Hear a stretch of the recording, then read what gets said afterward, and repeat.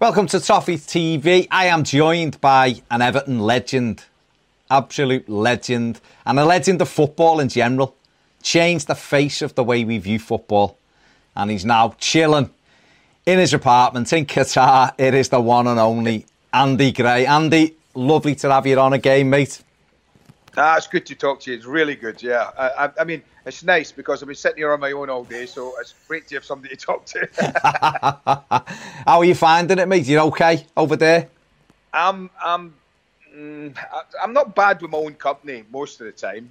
Sadly, my missus got caught in the UK, and she's not been able to get back to Qatar yet. So that's a bit of a bummer. But normally I'm all right with my own company. But I think when you've been like, I've had it for 5 weeks now, and the main thing, the golf course is shut, and that's the big thing for us. I think if we could get the golf course open, it would help our mental health enormously. No football and no golf. No. So what is it to do? What is it to do? Let's move on to slightly brighter things and reminisce about your Everton career, which always fills me with a warm glow. Talking about that side and you and your blonde locks. How did the move come about to Everton? Obviously, you'd been at Wolves, and you were a big name striker, and then you'd had some injuries. How did the move come about to Everton? Well, I think obviously instigated by Howard and Everton. I think that Howard was in a bit of trouble then. I think we all remember that. There was pressure on the board. There was pressure on Howard. There was pressure on the board to make a decision about him. And he was running out of money. It bought his Magnificent Seven, if you remember. Either that, the season before, I think it was. Yeah. It hadn't quite worked for him in that way. And he was running out of options. I was an option, a cheap one. I was at a club that had gone into administration. So I would be sold as soon as a half-decent offer came in.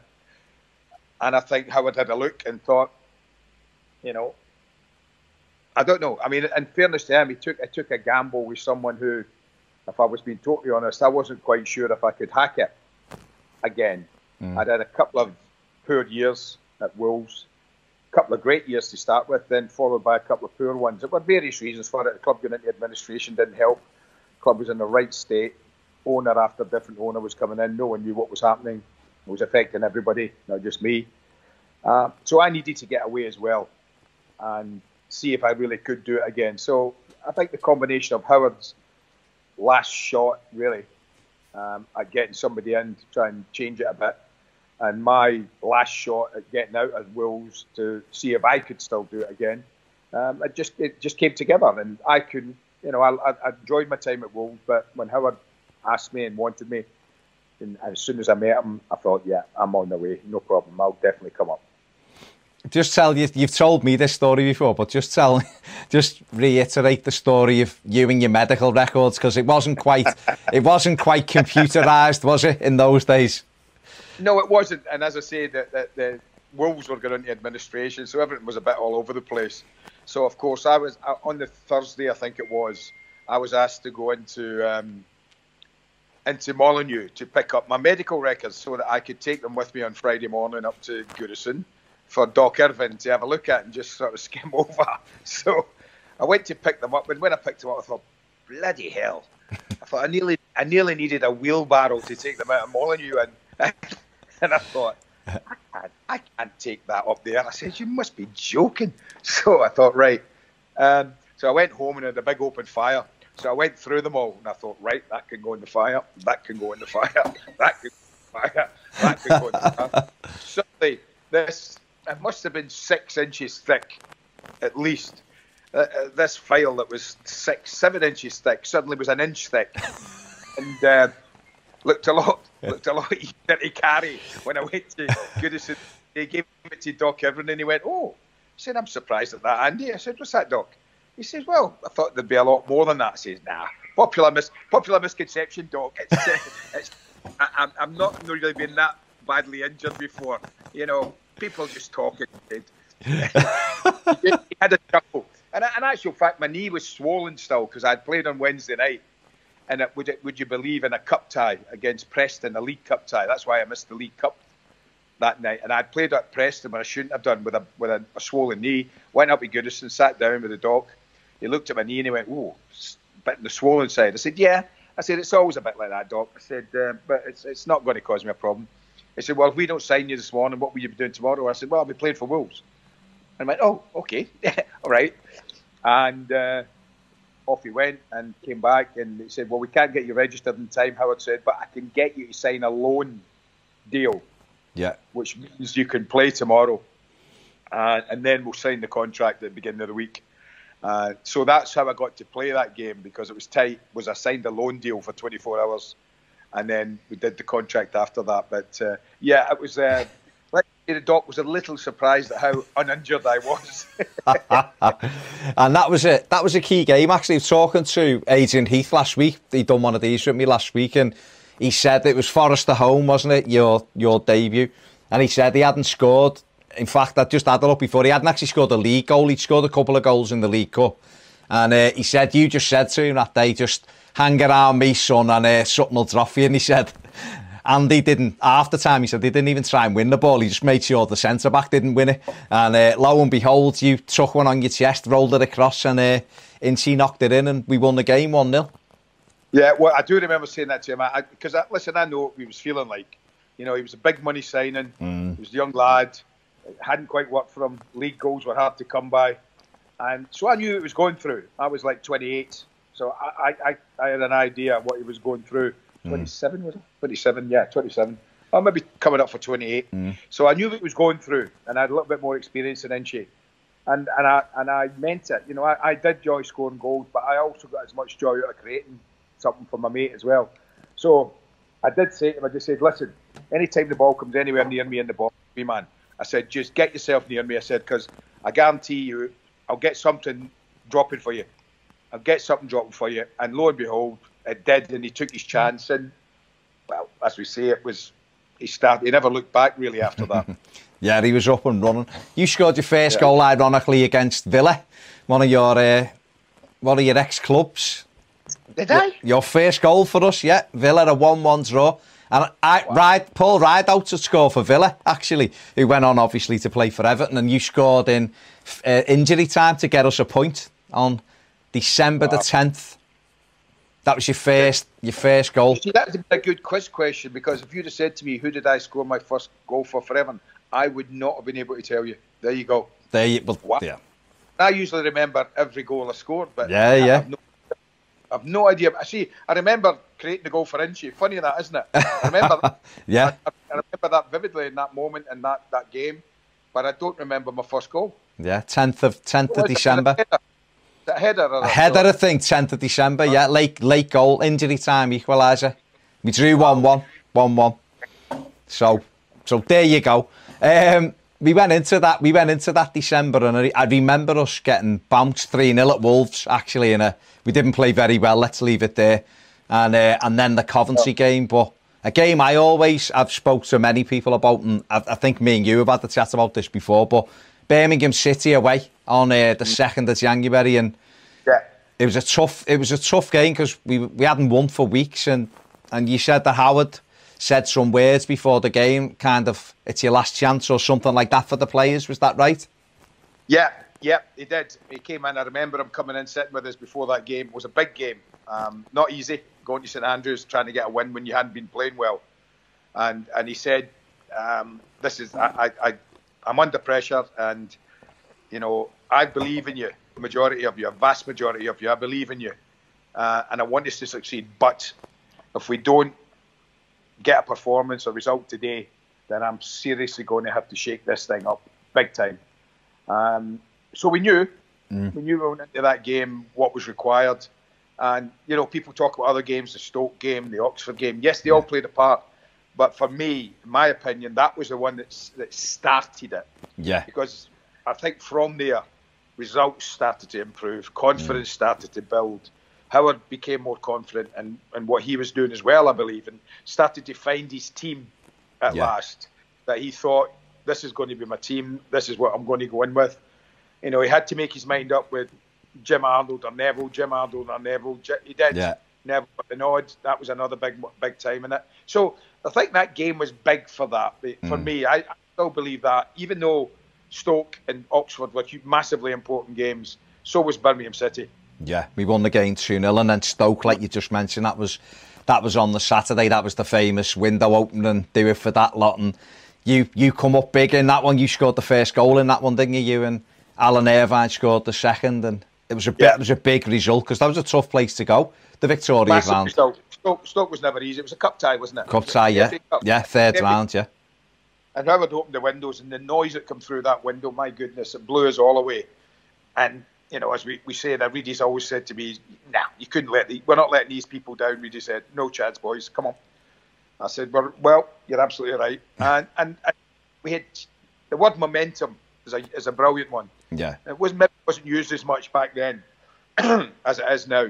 But I know it was only 2 games, but it was amazing what the Birmingham game did to our confidence going into that. That was two away games where you'd need to be playing pretty well to go and win both. Yeah. Right? You need to be a really good team to go to St Andrews and Stoke and win both games. We weren't. We were down near the bottom of the league. Yeah. And hadn't shown much at all. But yet we went to those 2 places and I think we had 2 clean sheets, didn't we? 2 clean. Yeah. We won them both 2-0, clean sheets, 4 goals. Suddenly we're walking around thinking we can play. And it was amazing how it just suddenly went whoosh and off it took. Yeah, you're absolutely right. The Birmingham game there was only lost 1 of the next 12 league games, when, considering where we'd been at Christmas, was incredible. Obviously, the FA Cup it's a different competition, but you're right, the momentum was building there, wasn't it? Obviously, I don't know whether people all remember that we had Gillingham and those 3 games, with 2 0-0s and then a 3-0, and then we beat Shrewsbury 3-0. We were also doing well in the League Cup. And you just mentioned before you played against Preston. How hard was it for you to be in the team and then having to sit out for that League Cup run? Horrible, because we could see the confidence growing. I could see, every game we played, we got more and more belief in our ability to get results and beat teams. And I could see it growing in the League Cup, and it was horrible.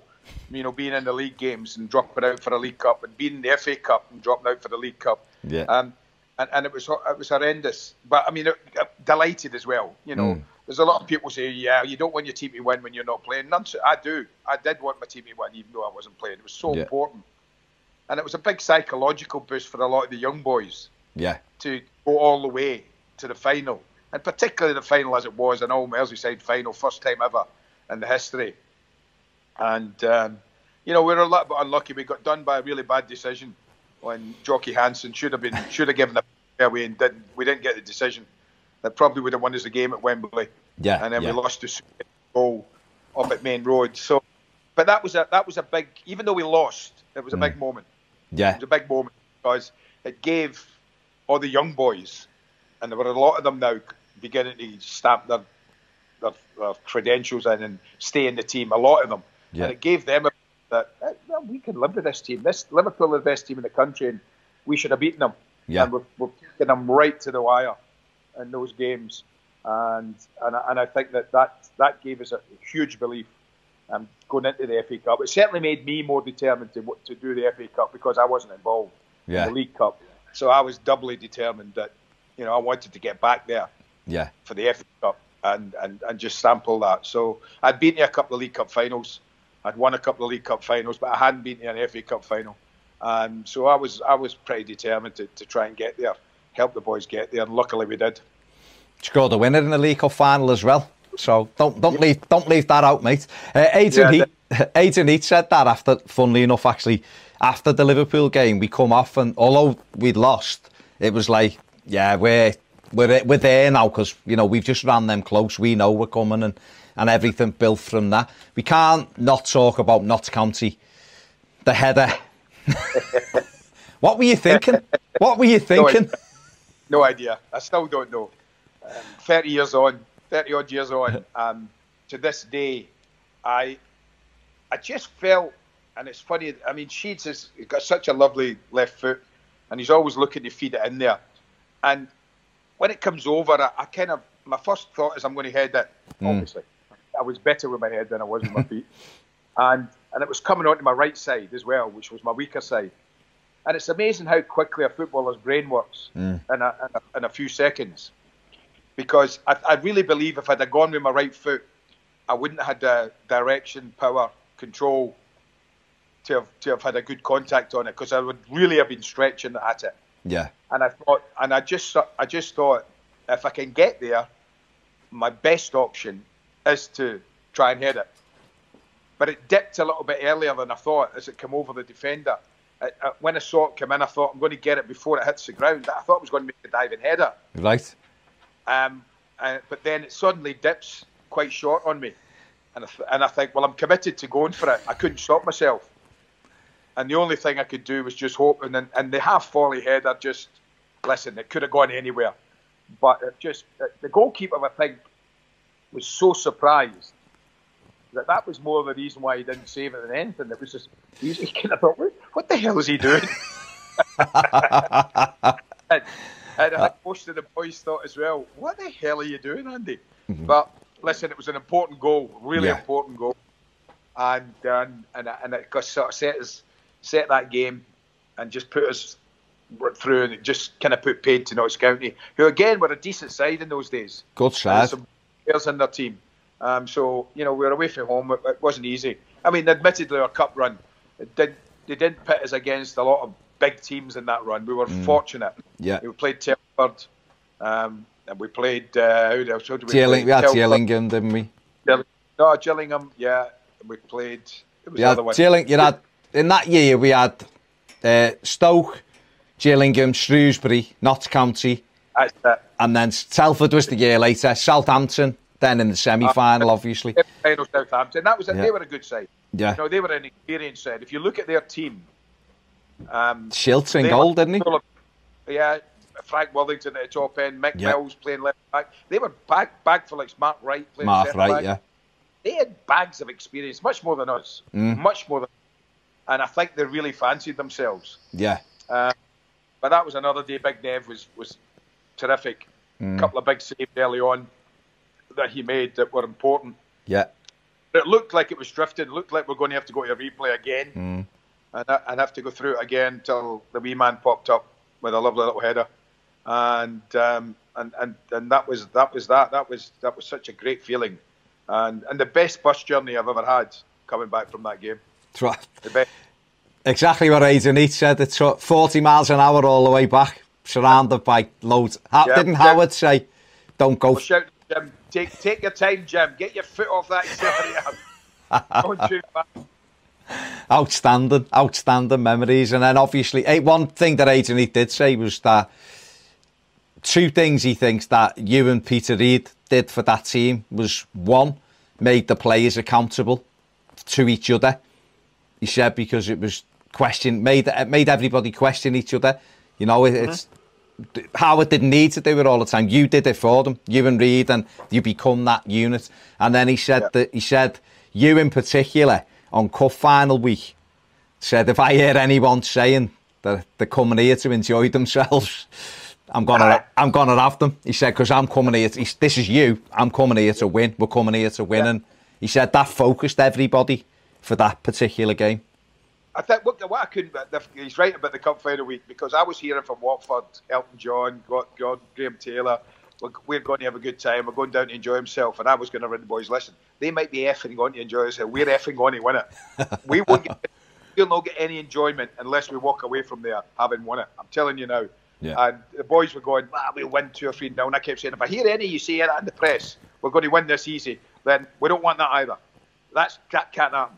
And Reedy and I were the same. But they were so confident, the kids, and she, and all the boys, Trevor, Stephen, Sheets, they were all so confident we were going to win the football match. I couldn't believe it. It was just, we had to just try and keep feet on the ground. But I get no enjoyment out of losing anything. And I said that. Remember how you felt at Main Road? You don't want to feel that again, particularly at Wembley. But in all honesty, man, I don't think we were ever going to lose that. No. Never. I think Barnsley missed a header early on. Good chance for John, because he's a decent header of the ball.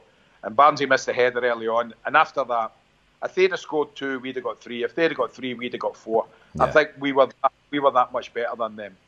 And in the end, it was a comfortable win. Really was. Yeah, for any cup final, it really was. If people, when you watch it again, you realise how good we were. You lose that at the time, and obviously as a player, you're in it, so you're part of it as a fan. The nervousness of wanting to win, but when you go and watch it back, we were just so good in the game. You're right there. Barnes had the header.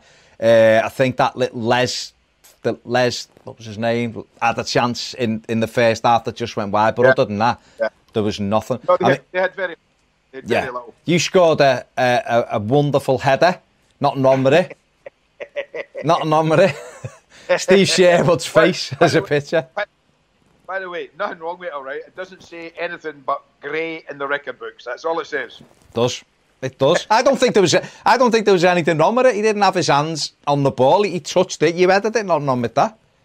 No, I definitely headed the ball. Yeah, I said to everybody, it looks bad, but it looks bad because you know what happened? He fell over his own player. He fell over Steve Terry. Yeah. As he went back, and I missed him. I just put my head in there. I just got contact with the football. Yeah. But listen, the way it looked, 9 times out of 10, he might well have given a free kick, but especially in the cup final. You know what I mean? So I guess it's what I've always said.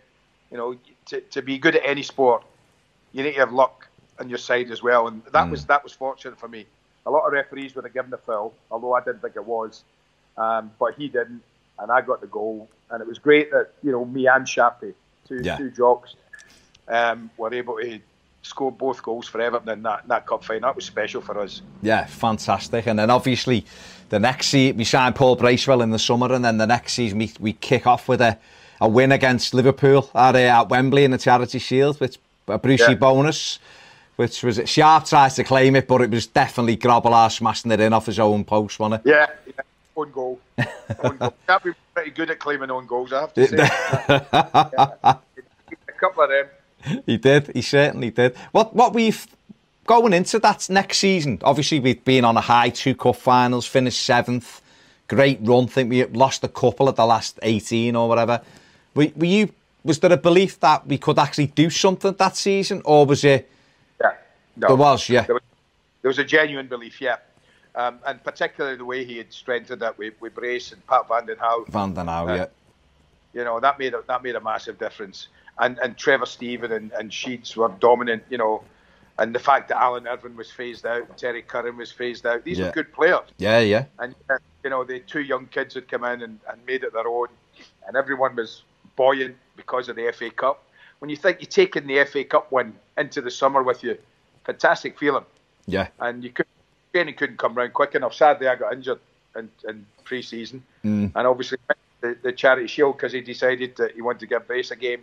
I wasn't quite ready, and I was gutted to miss that game. And again, I know another Merseyside, something about Liverpool, Merseyside, like Wembley game that I wasn't going to play in, wasn't it?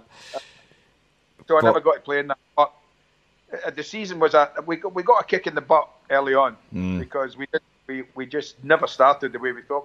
We got hammered at home with Spurs. Clive scored a hat trick. I think Clive Allen got a hat trick that day. Before 4-1, yeah.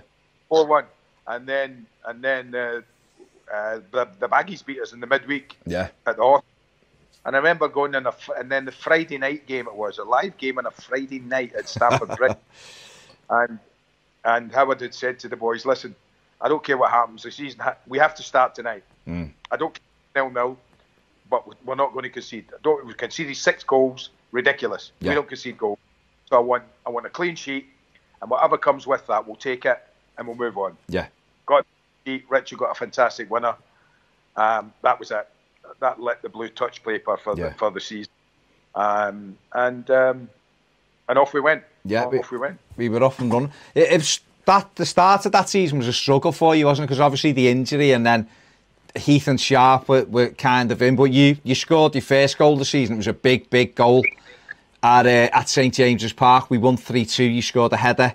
It was a big win that for us because it just kept that momentum going. But was it tough sitting out and watching those two doing well? Horrendous. I mean, I remember that game. I'd been out injured, but then when I came back, Howard decided to play me and Inchie at St James's. Yeah. That was a big decision because Graham had played all right first few games. And then I was fit, so Howard had to make a decision. And he decided he would go with me and Inchie. Yeah. And Chappie was furious. And he might deny this, but he was close to sending a transfer request in. He was so upset. Yeah. I talked him out of that. I said, as strange as it would be, I said, listen, pal, honestly, Chappie, don't. You're angry. You're not thinking straight.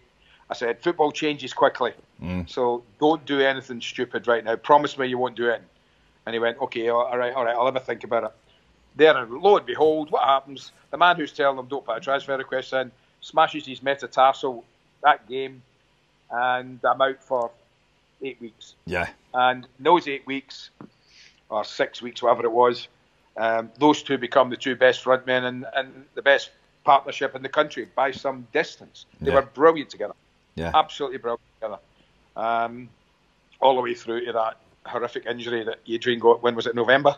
December 1st, I think. Sheffield Wednesday. Yeah, that horrific injury that Inchie got. And I sat on the bench for, I think, 12 games, 11 games, something like that, 10 games. It was hard. But Terry Darracott kept me going a bit, Terry. Did he? Because I obviously had to play games, played a few reserve team games just to tick over.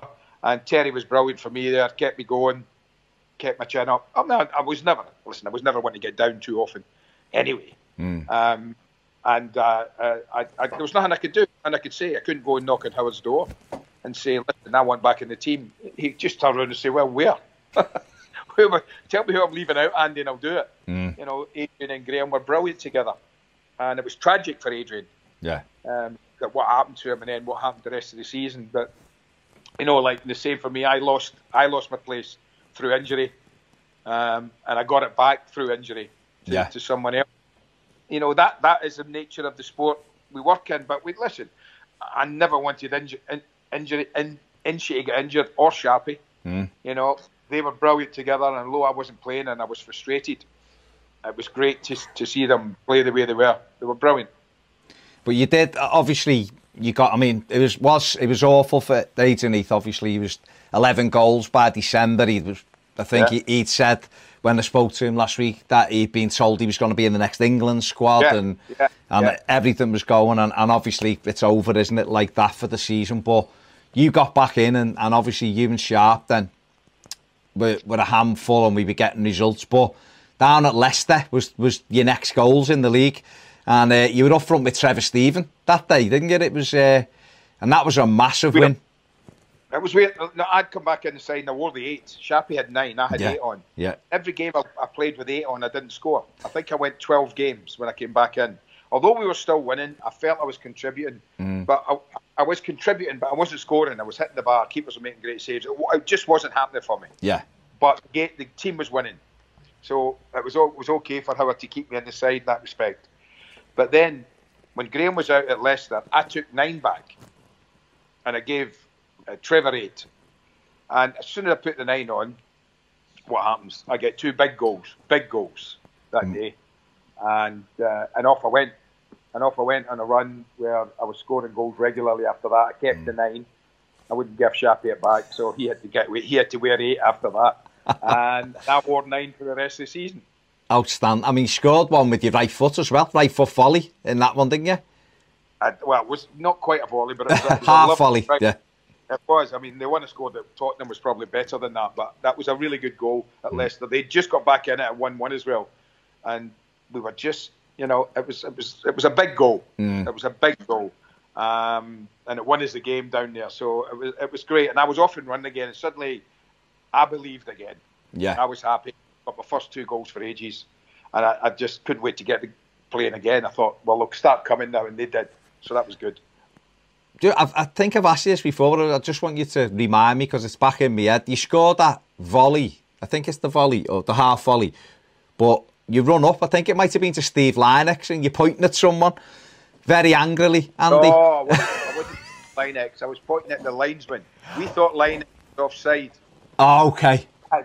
When he went through, we thought Steve, and the linesman kept his flag down. We were furious, and I was going straight over the linesman, pointing to him. I can't tell you what I said. No. Obviously. I think I can lip read. It's fine. Yeah, it was the first part. Was stuff you, and I kept left it at that. Let's leave it at that. the imagination. Yeah. Yeah, that was the linesman. Okay. I remember Jimmy Hill. Jimmy Hill, God bless him, when he did the game that night and he was analysing it and he said, "There's Andy Gray scoring you goal," and there he is. Look at him pointing to Howard Kendall, saying, "Look, I can still do it." Well, Jimmy could have been further from the truth. And you're right about you got, but obviously the confidence came back. You got a hat-trick against Fortuna Sittard, which sets us up brilliantly in the Cup Winners' Cup to go over there, and we beat them 2-0. You've told me stories about that one. You shouldn't have been on the bench in that one. You were relaxing and you got put on. I'm not going to ask you to go into that on here, but it was that was another one. But a great result over there. A rare Peter Reid goal over there as well. Rare Reid goal, yeah. And then you went into it, scored against Arsenal at home in a win, and then you've just mentioned it before, which was an absolute key result, the Tottenham victory away. Your volley after about 10 minutes is an absolute screamer. And what a big win that was that night. That was a great win. They were good, Tottenham. We know that.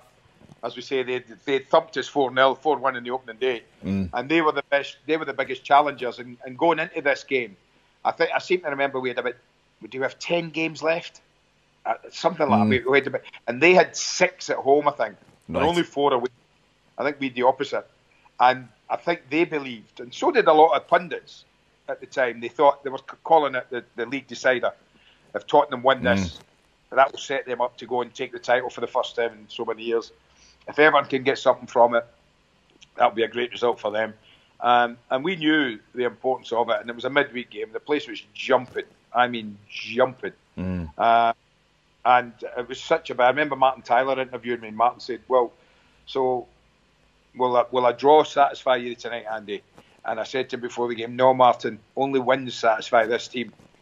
And he went, "Oh, okay." And he interviewed me after, and he said, "Well, you did say that." I said, "Martin, to be honest with you, we would have taken a draw." I've seen that recently, actually. It was I can't remember it from the time. I remember the game, obviously, but I've seen that interview before, and you're very, very, very focused before the game, and that line of draws won't satisfy us. Yeah, a massive game. I mean, I can't not ask you about Nev's save from Mark Falco with a few minutes left. Oh, such a huge save, wasn't it?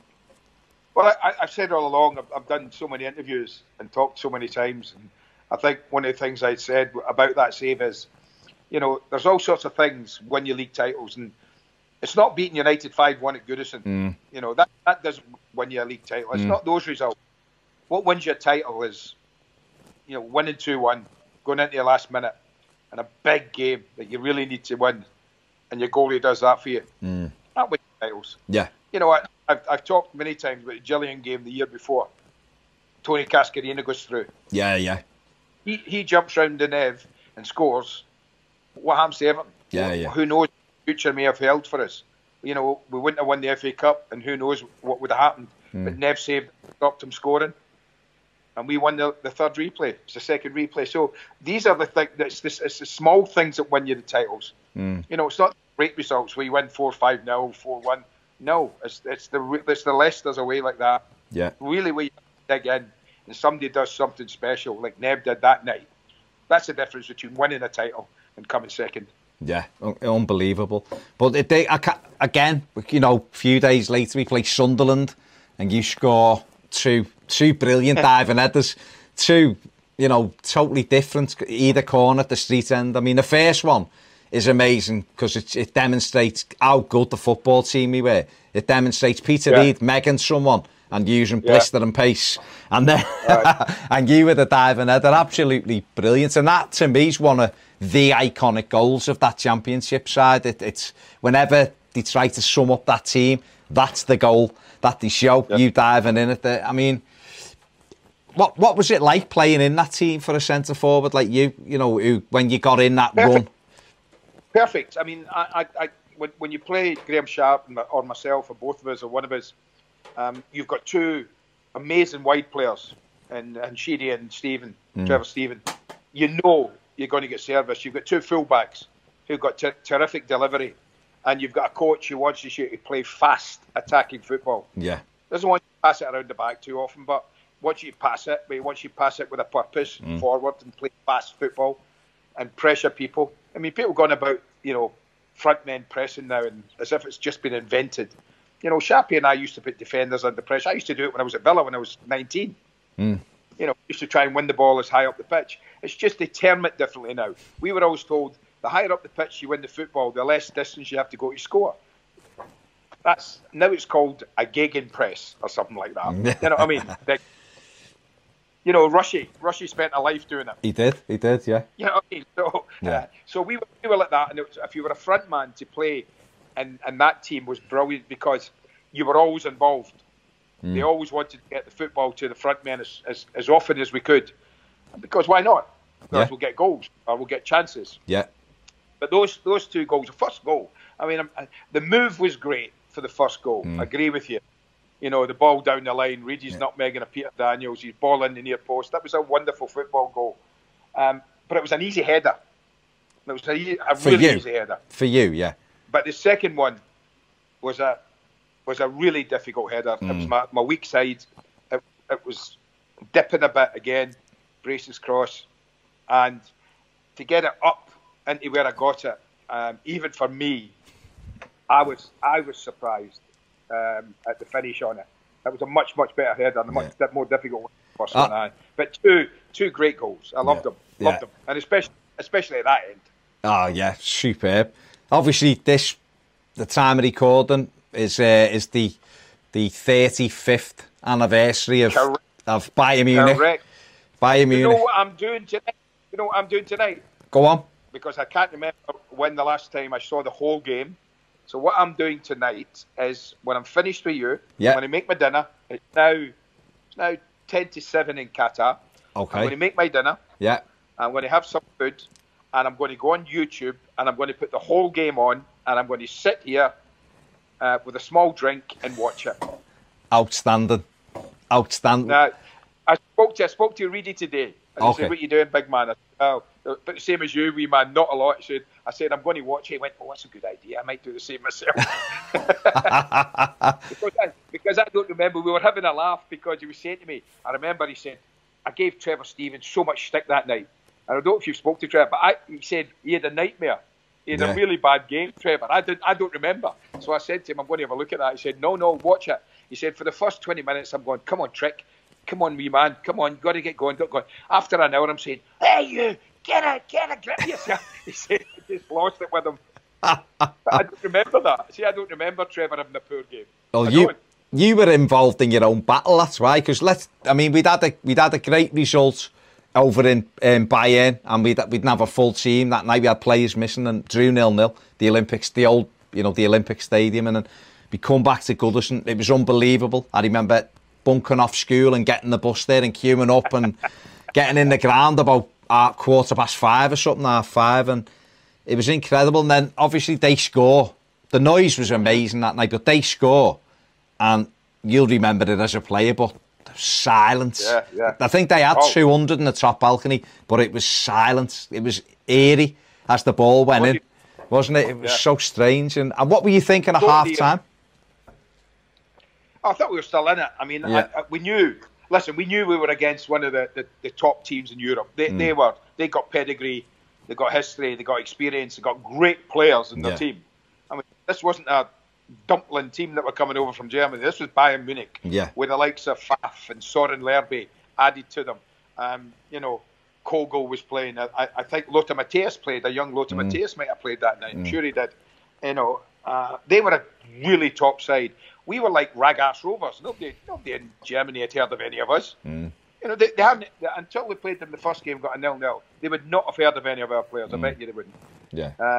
But they were about to, and they would have been big favourites to win that. And especially at 1-0 at half-time, they must have thought, yes, we'll see this game out quite easily now. But they didn't.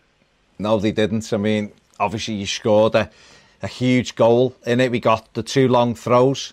And it amazes me that people were questioning whether your goal it was a foul. And when you watch it again, it's Jean-Marie Pfaff jumps into his own player and you're just there ready to gobble it up, aren't you?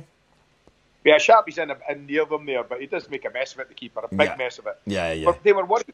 They were really worried about anything we put in there. Sometimes, people go on about tactics and they talk about the game and passing it here, passing it there. But sometimes we knew that they didn't fancy the physical side of it. I mean, and when I say that, as Reedy would tell you if you spoke to him, I said to me, do you remember it all? He said, yeah. He said, it was unbelievable pace in the game, he said, and it was a war. He said, it was brutal. The word he used to me this afternoon, Reedy, he said, it was brutal, Andy. And you remember his sock was red. Yeah. He had a massive hole in his leg. Yeah, he did, yeah. But we knew, and Howard knew, and Colin knew that their back three didn't like physicality, and they didn't like aerial confrontation. Yeah. And so we said, well, if you don't like that, we're going to make sure you get some of it. And we had Gary Stevens who could throw the ball in for fun. Yeah. Why not use him? I think that the folly would be not to use it. Yeah. So we used it, and we tested them time and again, and we kept knocking at the door, and the door opened. You know, it fell open, and at the end, they were. Sorry, Lerby was desperate to get off. He'd battered and bruised so much he couldn't get off quick enough. And there was a few like that. There was a few like that. Incredible. And we had your assist as well. Don't forget for the threaded through ball for Trevor Stevens. Sorry, assist for the first goal as well, by the way. Yeah, sorry. I've just mean the refined one. The assist. Yeah, what a night! Yeah. A goal and 2 assists. Not bad. Not a bad night's work. But the third goal, obviously, the ball to Trevor, and that was like the icing on the cake, wasn't it? When he's knocked that in to kill the game. Cheese was funny when he talks about that. He says, "Well, I got the ball and I had a touch, and then I had another touch, and then I had another touch, and I was still waiting for Andy to make a move, so I had another touch." Well, I was just timing my fun so I didn't get offside. Yeah, of course. But what a lovely finish. Oh, you see, I said to somebody the other day, we were winning 2-1. A young team, apart from me and Reedy, that were on the brink of getting into a semi-final, a final of a European Cup, a European first time, for the first time ever, the only time up till now. And here we had a young boy in the ball on the halfway line. 9 times out of 10, he'd have clubbed it into the corner and had me or Sharpie chase it and just eat up time. What did he do? Patient, controlled it, waited, played it to me. I played it to Trevor, 1 touch, goal. So that's the measure of the team we are. They say, well, you had it long at times. Yeah, we had it long at times. Of course we did, because we were good at doing that. But we could play. We could do everything. We could battle. We could play. We can do most things. Most things. Yeah. And that goal typified it for me. And that we could easily have just cleared it, thumped it down the pitch, but Sheeds didn't. He wanted to make something happen. And he made something happen. He made the third goal happen. And that killed them totally. Totally killed them. Outstanding. Absolutely outstanding. You scored another massive goal for us at Sheffield Wednesday in the yellow and black kit. Yeah. Probably wasn't your cleanest strike at the ball. Is that fair to say? It was a shocker. It was embarrassing. But I'd been never a goal. The goalie was an ex-Everton goalie. Martin Hodge. Right, he played for Everton, didn't he? Yeah, did, He'd been giving me some lip during the game. He'd been giving me verbal, yeah. So him and I had been having a little go at each other. So, and if you notice with the goal, I kind of scuff it that goes in, and I turn immediately at him and plenty before we disappear. And that was another day though. Neville was at his best. Yeah. You know, I get the goal, I get the plaudits, I get the accolades. Nev saved us that day. Yeah. One from Varadi was amazing. The one from Varadi was just unbelievable. Yeah. And that's what I mean. That's why it was team in every sense of the word. Yeah. And then another massive goal you scored for us was I heard you talking about this the other day on Keys and Gray, the first goal against Rapid Vienna, the volley with your left foot. And Sharpie does really well, doesn't he, for the goal going round the keeper? I mean, I had scored a volley with my right foot the first half. Yeah. A really well worked set play we made. And how it never flagged offside, I've no idea. None of us thought it was offside. Even Brian Clough, God rest his soul, Brian Clough, who was doing the commentary, couldn't believe offside was given there. So I'd scored one first half with a right foot volley from close in, and then it's funny, but again, I said to you, it's amazing what goes through your mind in a short spell of time on a football pitch. But at that time, nothing went through my mind really, because I knew the goalie was out, because I saw him go at Sharpie. And I knew that all I had to do was make good contact. Not like I did Sheffield Wednesday a couple of weeks before, but good contact, clean contact. And actually couldn't have, and it looked simple, and probably for most footballers it should have been simple, but it was a cup final. It was Europe. It was Everton's first ever European final. The first goal in the game. It wasn't the fourth or the first. So all these things make it difficult, or a little more difficult, but caught it perfectly. Absolutely perfectly. And finished it lovely. But there's a move in that match that if anybody watching should watch it. It's just before we score the second goal from the corner. Yeah. Where I think we have about 30 or 40 passes, moving the ball all over the pitch. It's a tremendous amount of passes. I can't think it's a huge amount anyway for back then, when people say we didn't play much. And Trevor eventually gets in, spins, and the keeper makes a great save, and I think we score from the corner. So it's the move just before that. Have a look at it, because it's an unbelievable piece of football from a team that wasn't regarded as playing too much football at times. It's fantastic. It really is good to watch. We just outstanding that night. Obviously, like you just said, score off the corner. Trevor scores, and then we have Hans Krankel get one back, doesn't he? And then Sheets with a brilliant finish for the third goal. And that was typical of that team. No, we 2-1. Now I'd be my shirt would be over my head. I'd be saying 100 Hail Marys, but within a second, a few seconds, Sheets is in and it's bang 3-1, and it was over. Obviously, was that a good night after that? It was that night, brilliant night. I mean, winning it was fantastic. We were miles better than them. If the truth be known, it wasn't really a contest. We won. First half we battered them. They hardly had a kick first half. And yet we couldn't score. And they had a couple of opportunities second half, but we were miles better than them. And it was just getting back, because we had the cup final on the Saturday. We had to just get back as quick as we could. We got back. There are many stories about what people did or allegedly did and went to Chinatown and this, that and the other. Nonsense. Absolute nonsense. I know that Shappy and me and I think a couple of other boys went back to my house when we get back and put the game on. Watched it. We were just so proud of what we'd done. I had taped it. So that went taped it. There you go. There you go. I had taped it. We went back to my house and we watched the game again. And that's what we did, because we knew we weren't until the afternoon the next day, so we could sleep in. So they'd go back, have a good kip, come in the afternoon for a bath and what have you. So we went back to my house, 2 or 3 of us, watched the game. It was brilliant to do.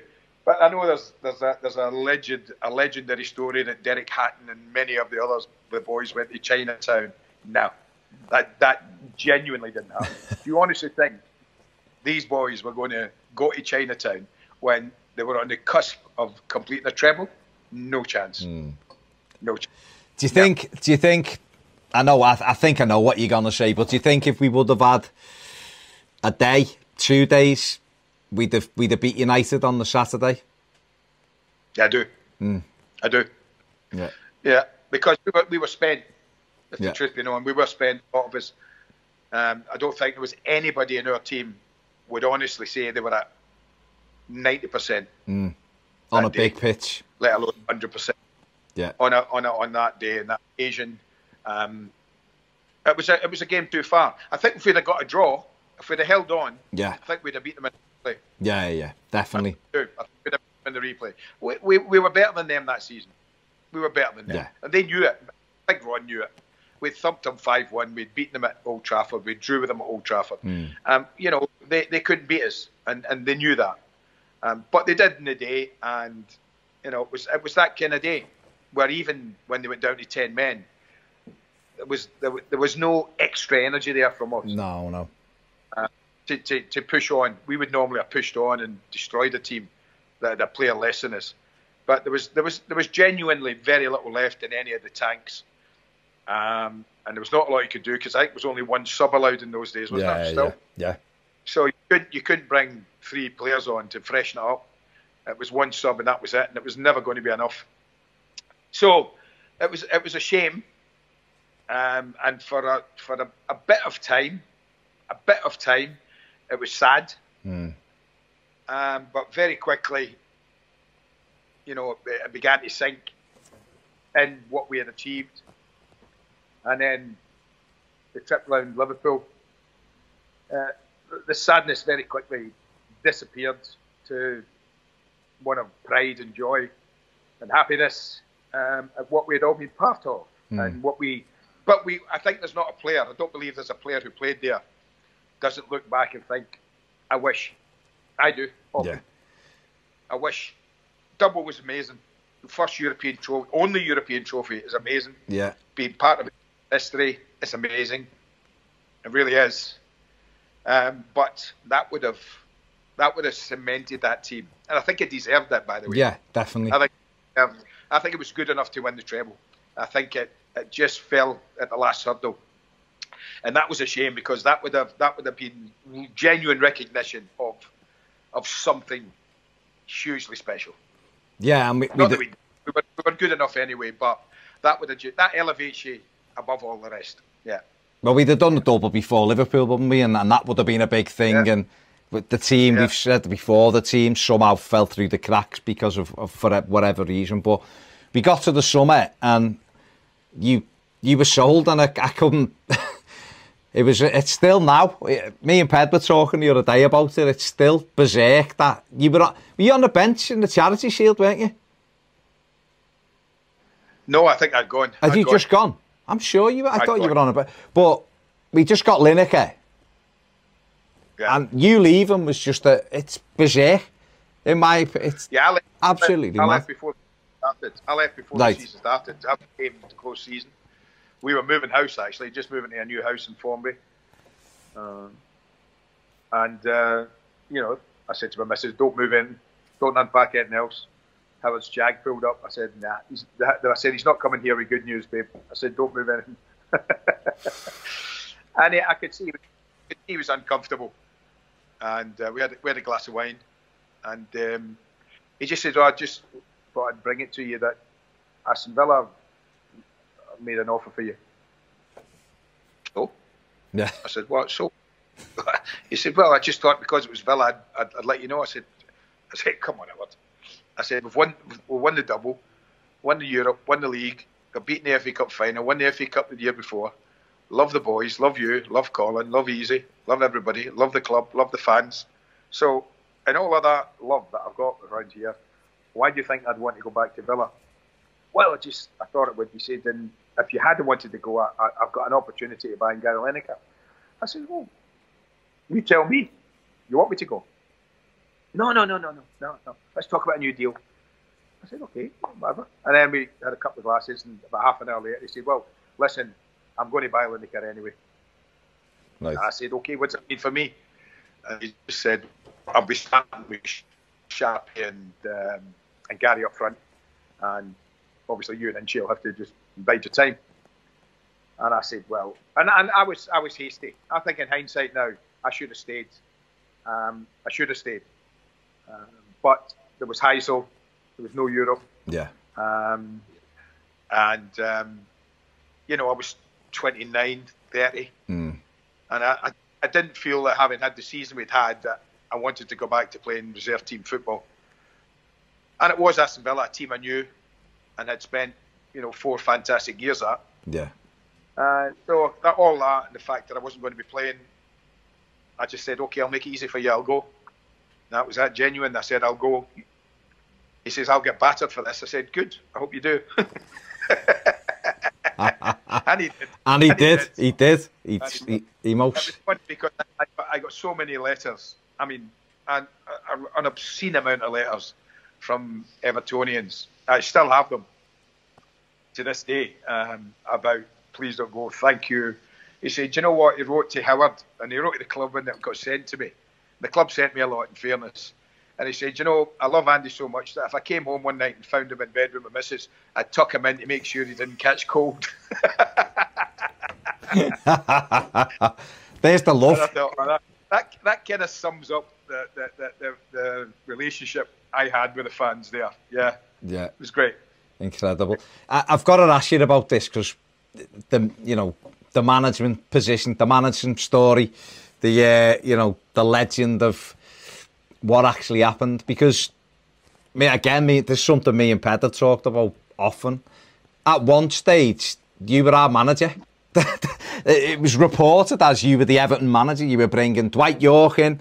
You were the Everton manager, and things were going to move forward. Obviously, Joe had left, and Waggy had had us for a few games and kept us up. And then it was Andy Gray's the new manager, and Evertonians were very excited by that. And then 3 days later, you weren't the Everton manager, and you'd stayed at Sky. So, what happened with that? What is the truth with that? Well, it wasn't 3 days. It was a lot longer than that. And the truth of the matter is, when I met Peter Johnston and Cliff Finch, I think Cliff was one of the others that was there, and somebody else at Park Foods. Park Foods, yeah. I went up, and when I left home that day, I said to my partner at the time, I think I'll be manager of Everton when I come back. That's exactly what I said to her. Yeah. Had Everton offered me the job there and then, that day, yeah, if they were that convinced I was the right man, and turned to me and said, here's the deal, sign it, I'd have signed it. I chatted with them for hours. We talked about, hypothetically, Andy, what would you do? How would you see it? How would you do it? This, that, and the other. Spent hours going through things with them, talking about it. And it took me completely by surprise, because the following day, I was due to fly to La Manga to play in a golf tournament, a footballers' classic. Yeah. And that was like a 6 or 7 day tournament. So I thought, well, they won't let me go. It was the middle of summer. You've got to start making plans for the new season. I thought this was urgent, forever. Yeah. So at the end of the talks, lo and behold, Peter says, well, thanks very much for coming up, Andy. We've got another couple of people to interview. We'll be in touch. And I thought, well, wow. I thought that's taken me a little by surprise, that. I didn't realise there was a list of people to be interviewed. I thought I was the choice, and I was going to be that. I went away to La Manga. I talked to a load of people there, people like Glenn Hoddle and loads of people in the game that I respected. And, a lot of them are great news if you take it and if you get offered it, and others are saying, don't do it. You've got a great job where you are now. Television, it's brilliant. It's fantastic. Why would you put yourself in there? I say, it's Everton. And before I left, Peter Johnson said, so obviously, Andy, everything that we've talked about shall remain in these 4 walls. I said, Peter, I'm telling nobody anything of what we've discussed. Absolutely no one. Every time I picked up a paper in Spain, there was another story about me and Everton. Could only have come from the 4 people that were in that room. So it wasn't me. It had to be one of Peter's boys, or Peter himself. They were leaking stories. Andy Gray's this, Andy Gray's that. Andy Gray was never offered the job. Never once was offered the job. I came back. Sky obviously had by now got wind of it. And unlike a few years ago, they didn't want me to leave at that time. And they were desperate for me to stay. I had a young daughter who lived in the Midlands. She was important in my life as well. I had time to think about where was I going to see her if and when I became a coach. That would have been more difficult. So there were 1 or 2 things that crept into the decision. Yeah. In that week that Peter hadn't said anything. And then Sky came along, and when I got back, it wasn't Everton that called me, it was Sky. We need to talk to you. And they made me an offer, which was ridiculous. And I hadn't heard from Peter Johnson, nothing. And I signed the deal. Then Peter comes out and says, can't believe it. As he said to Evertonians, Andy Gray turned us down. And I never. Now, I don't know what I'd have done having been given time to think about it and all the problems that I'd had. But I never was offered the job once. I was never offered a contract. I was never offered payment. I was never offered a wage. I wasn't. Had I been offered it the day I went there, as I've said, because my heart was definitely ruling my head, I was excited. It was something I couldn't believe might be happening. I'd have been the manager. But because of the time that elapsed with Peter, I think he must have been talking to Howard as well for a 3rd time, wasn't it? Yeah, that was what happened. Howard, and I think somebody else was in the frame. And I thought, well, if he wanted me, he could have had me. And he could have offered me it there and then. And things might have been different. But they weren't. And that's how it unfolded. That's how it unfolded. And it was unfortunate the way it came out, the way Peter leaked it out or let it out like that. But no, I never turned my back at Everton, having said I'd be manager. That's absolutely wrong. Absolutely. Okay. Thank you for clarifying that. No problem. So on that, do you have any regrets then that you didn't make a decision to be a manager somewhere or not? You know what? I think I'll always have regrets about not testing myself as a coach.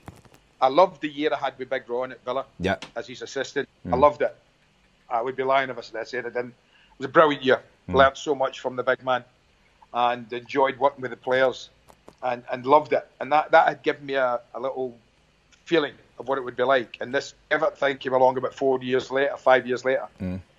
So, it would have been... And yes, I'll always wonder. But I think Everton was right club. But I honestly believe it was the wrong time with Peter in charge. Yeah. And I think we saw that in the years that followed. That it was a tough job for anybody, as it was. Yeah. For anybody. Yeah. To make a success of it. And so, yes, I'll always wonder. Reedy did it. He can look back with pride at what he achieved at Sunderland and City. Yeah. Clubs like that. I made the decision to stay in television. And at the time for me, it was the right one. I will when I'm sitting in my rocking chair, hopefully, when this body's not able to move about in any way, I will probably still wonder what it would have been like to coach a team. Yeah. You've changed the face of the way we view football, though, so it is what it is, isn't it? You were part of something that changed football for a lot of people. So even though you haven't been a coach, you have got that other side to it, haven't you? So I'm not...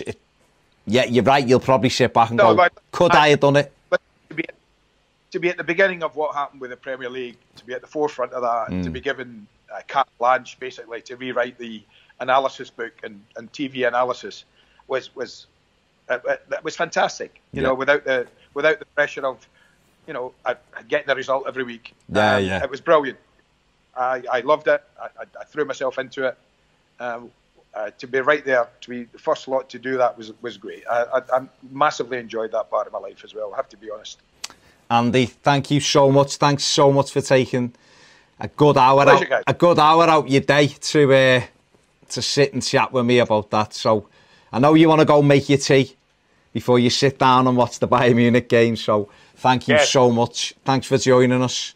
And pleasure. All right, bye. See you soon. Thanks a lot, Andy. Take care, mate. Stay safe. Love to everyone at Everton. Stay safe, everybody. Take care, Andy. Cheers, pal. Cheers.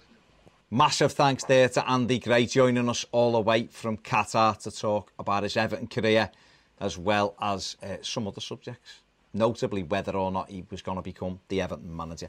Give this video a thumbs up, subscribe if you haven't, and if you want more videos, all the videos in full, make sure you get over and join us on Patreon. See you later.